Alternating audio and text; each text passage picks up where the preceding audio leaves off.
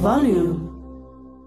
Hello, I'm Amina Deka Asma, and in this episode, we will be exploring how journalists, editors, and media organizations have had to adapt their daily operations to what has become known as the new normal. It's 8:15. I just switched off my laptop about an hour ago. Today was a very busy day because we had a protest that happened, and during the protest, a man who was coming out of a hospital was shot at by police and subsequently passed away. Speaking is Fatima Musa, a journalist at the Daily Vox, telling us about the biggest story of the week. Even though I wasn't reporting on the ground, along with the team, we put together a story from the desk. So this involved calling up people, students, the police commissioner, getting statements from the university, and just updating the story throughout the day. You are listening to Media Diaries, the new normal edition. The show is brought to you by the South Africa Media Innovation Programme and produced by Volume.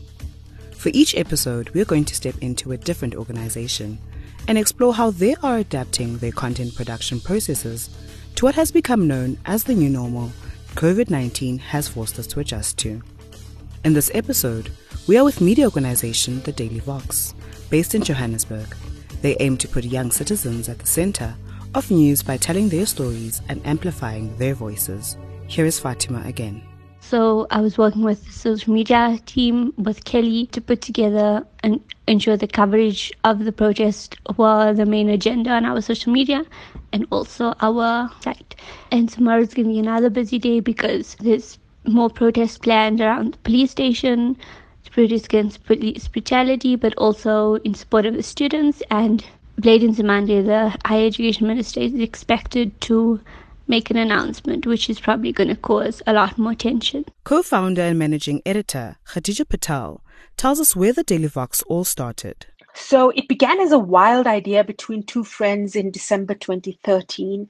We were both journalists. I was working for the Daily Maverick at the time. My friend Azad Isa was working for Al Jazeera in Doha. Also aware of the fact that South Africa was headed into an election a few months after that. So South Africa, was kind of like in this, I would say, interesting space. And there was a lot of excitement around that election because it would be the first election that the so-called born-free generation would be voting.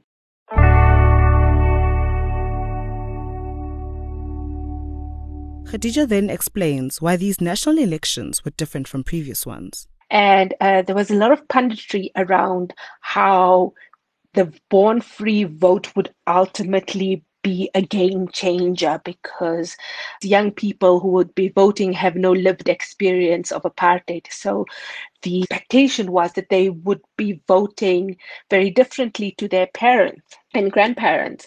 So, so we looked at all of this analysis and realized that there actually wasn't much coming out, had, young people in their own words. And so the Daily Vox was born. We decided to put together a project. It was called South Africa Votes 2014. We launched in January of 2014, and we did a lot of crowdfunding.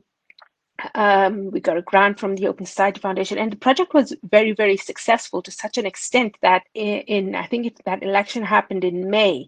At the results center, the IEC results center, we were inundated with questions from people asking, so what now? You guys can't let this die. It has to grow.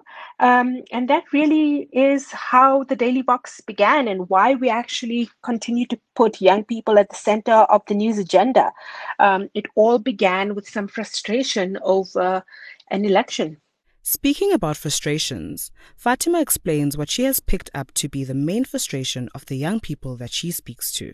But when you speak to young people, there's just a lack of institutional caring about young people, whether it's universities, whether it's the Department of Higher Education, or young people say when they try and get help, whether it's trying to get funding, whether they don't even have food because Nestlé has decided, okay, we're cutting funding and we're just going to tell you a few days before and, hey, sorry.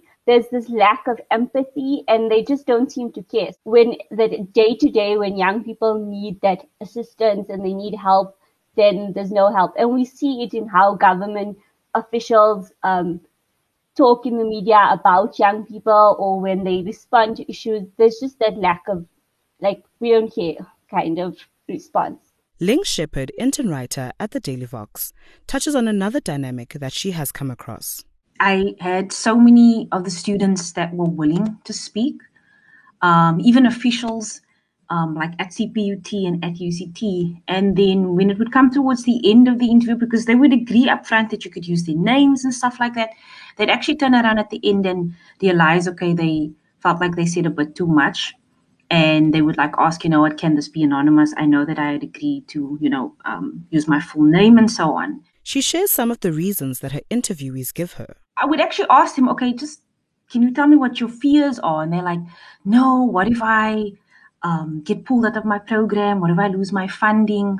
And it was just, it's always so surprising though, and so shocking though, to get that kind of response from students. I've noticed that for every student that's willing to speak up and fight against the system that is so broken, there is another student in the background that would be like, no, and it's not apathy really. I think that's also this mistake that we make. There are these real fears. From this, Khadija points out what she feels needs to be done in order to remedy these dynamics that students find themselves in. A massive information campaign that has to happen about to educate young people about that. Why do they not feel secure enough in their rights, in their civil rights and liberties? Because the university can't pull funding from you. Government cannot pull funding from you for disagreeing publicly with their policies. This is a democracy, and you do have rights. And this, for me, I mean, what it points to is a broader issue. The fact that young people feel they feel endangered, they don't feel secure. That's a problem.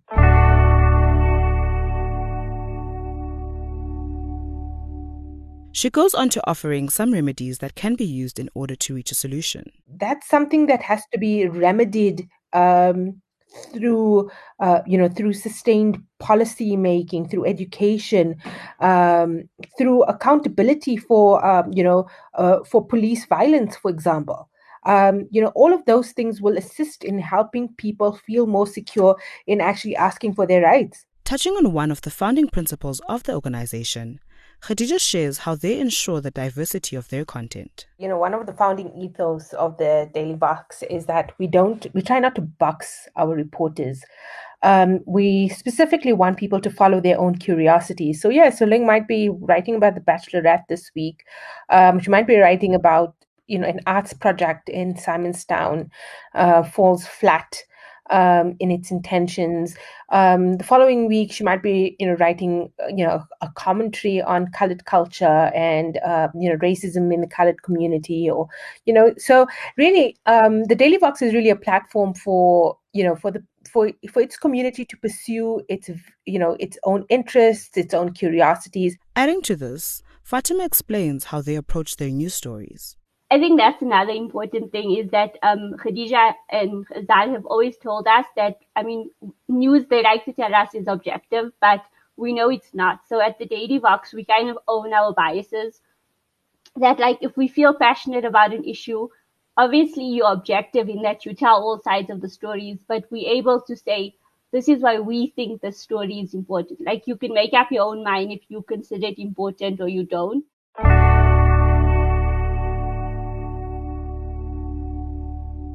Touching on some of the stories she is working on. One of the stories I was working on last week, which kind of carried on this week, was around this NSFAS rule, this N+2 rule, which says that NSFAS basically takes into account how long a student has been studying instead of how long they've been funding them. So if they exceed that number of years, then they stop funding them, even though NSFAS might have only funded them for a year or so.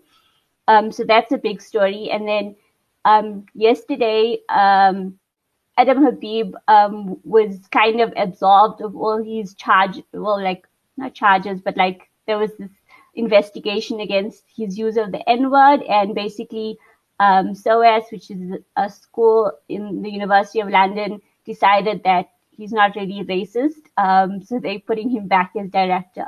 Ling then shares why she believes that Daily Vox is different from other news platforms. What I really like about what everybody does at Vox is there's always an interesting angle, and that's what pulls you in. I think that's what pulls anybody in. And also just covering stuff that's happening around us that I think also gets largely ignored, and just not following the crowd. You know what? You're not just chasing clicks and views, and you're not clickbaiting people. When once you click through, you're gonna get something that's not just pulling you in, and then turns out to be something else, which I think a lot of online news sources do. She then shares what kind of stories she has been working on. But if I think about it properly now, I've been on the art, the art and culture beat this week. I kind of reviewed an online museum. I went to a film festival, finished up this interview with a documentary filmmaker. I think why also subconsciously why my head went that way was because I was just really a bit shocked with myself for not knowing about this local film festival and finding out about it sort of at the tail end of it. So it's something that I really want to work on where, I keep abreast of things that's happening literally 6 kilometers away from my house. That's actually really important. As a youth-centered online news platform, the Daily Vox also offers readers a weekly newsletter that they have managed to grow from fewer than 2,000 subscribers in July 2020 to over 6,000 subscribers by February 2021. Here is Fatima sharing some of the changes they have made with regards to this. So actually, with the newsletter, we've been publishing it on a Wednesday for the past year or so, since we relaunched it last year. But we've been getting a few responses that people say they like it on a Friday because, I guess it does make sense. And I've been reading a lot too much about newsletters. So they say that Fridays are a good day because it's the end of the week. People can catch up with the week's news. We'll see how it goes, and hopefully people enjoy it, having something to read on a Friday morning as they closing off their work week. Even though the organization experienced such notable growth with regards to their newsletter audience, Khadija shares some of the challenges they still faced due to the global pandemic. And as most media organizations around the world, it's been really tough navigating the pandemic. Advertising revenues, are very scarce. There are huge challenges to putting together, and making something sustainable, and also thinking about the safety of the people who are working for you. How do we keep people's mental health sound? How do we make allowances for the fact that, often people are grieving, people are anxious, thinking about things like that, just like the general pandemic anxieties and, the pitfalls of living in the middle of a pandemic, while at the same time trying to think about how to keep a small news organization alive. It's challenging. She shares more of the challenges, also making mention of how they eventually managed to overcome them and even managing to expand the team. At some point last year, Fatma was the only person working on the Daily Vox. For several months, actually, I had contracted COVID. I had a mum who was seriously ill on a ventilator. And Fatima basically kept the Daily Vox live on by herself. So I guess in that way, our experience is the converse because we kind of expanded. We brought Ling on board. We brought Kelly on board. Here is Ling again, sharing some of the elements that she has had to adjust to due to COVID-19. I've kind of always been used to getting up and leaving home. Like in the beginning, it was just like, this is so weird. Like you working from home. You're not used to that. I'm used to getting up and taking a taxi and sitting in an office and phones ringing. But it's so much better. It's so much safer. But I would say though that it hasn't been really challenging for me in terms of wanting to get out somewhere to go and see something and report on something. It's just that you are so much more cognizant of the fact it's COVID-19. But in an online space, you can get information very quickly, you can get live recordings, and I would say that the only challenge has been transitioning.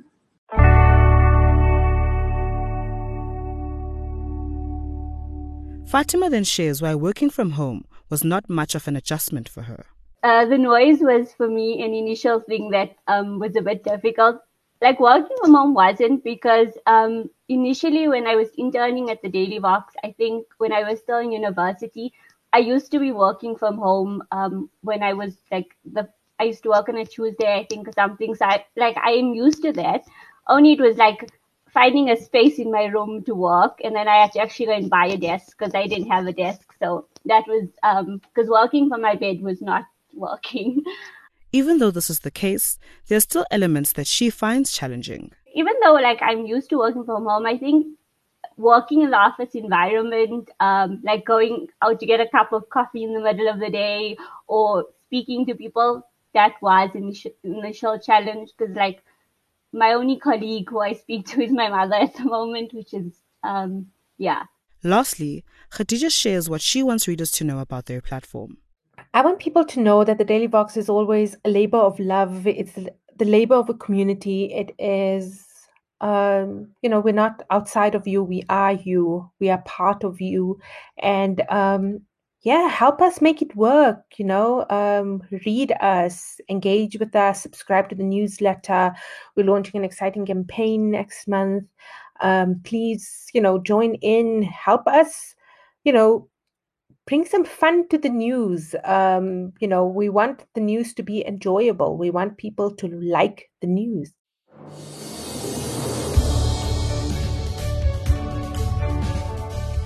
This has been Media Diaries, the new normal edition, and I'm Amina Deka Asma.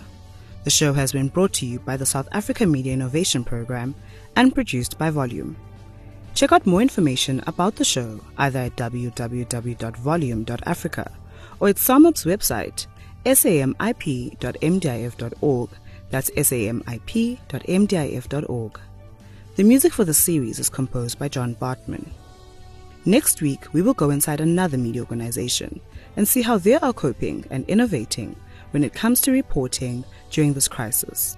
Goodbye.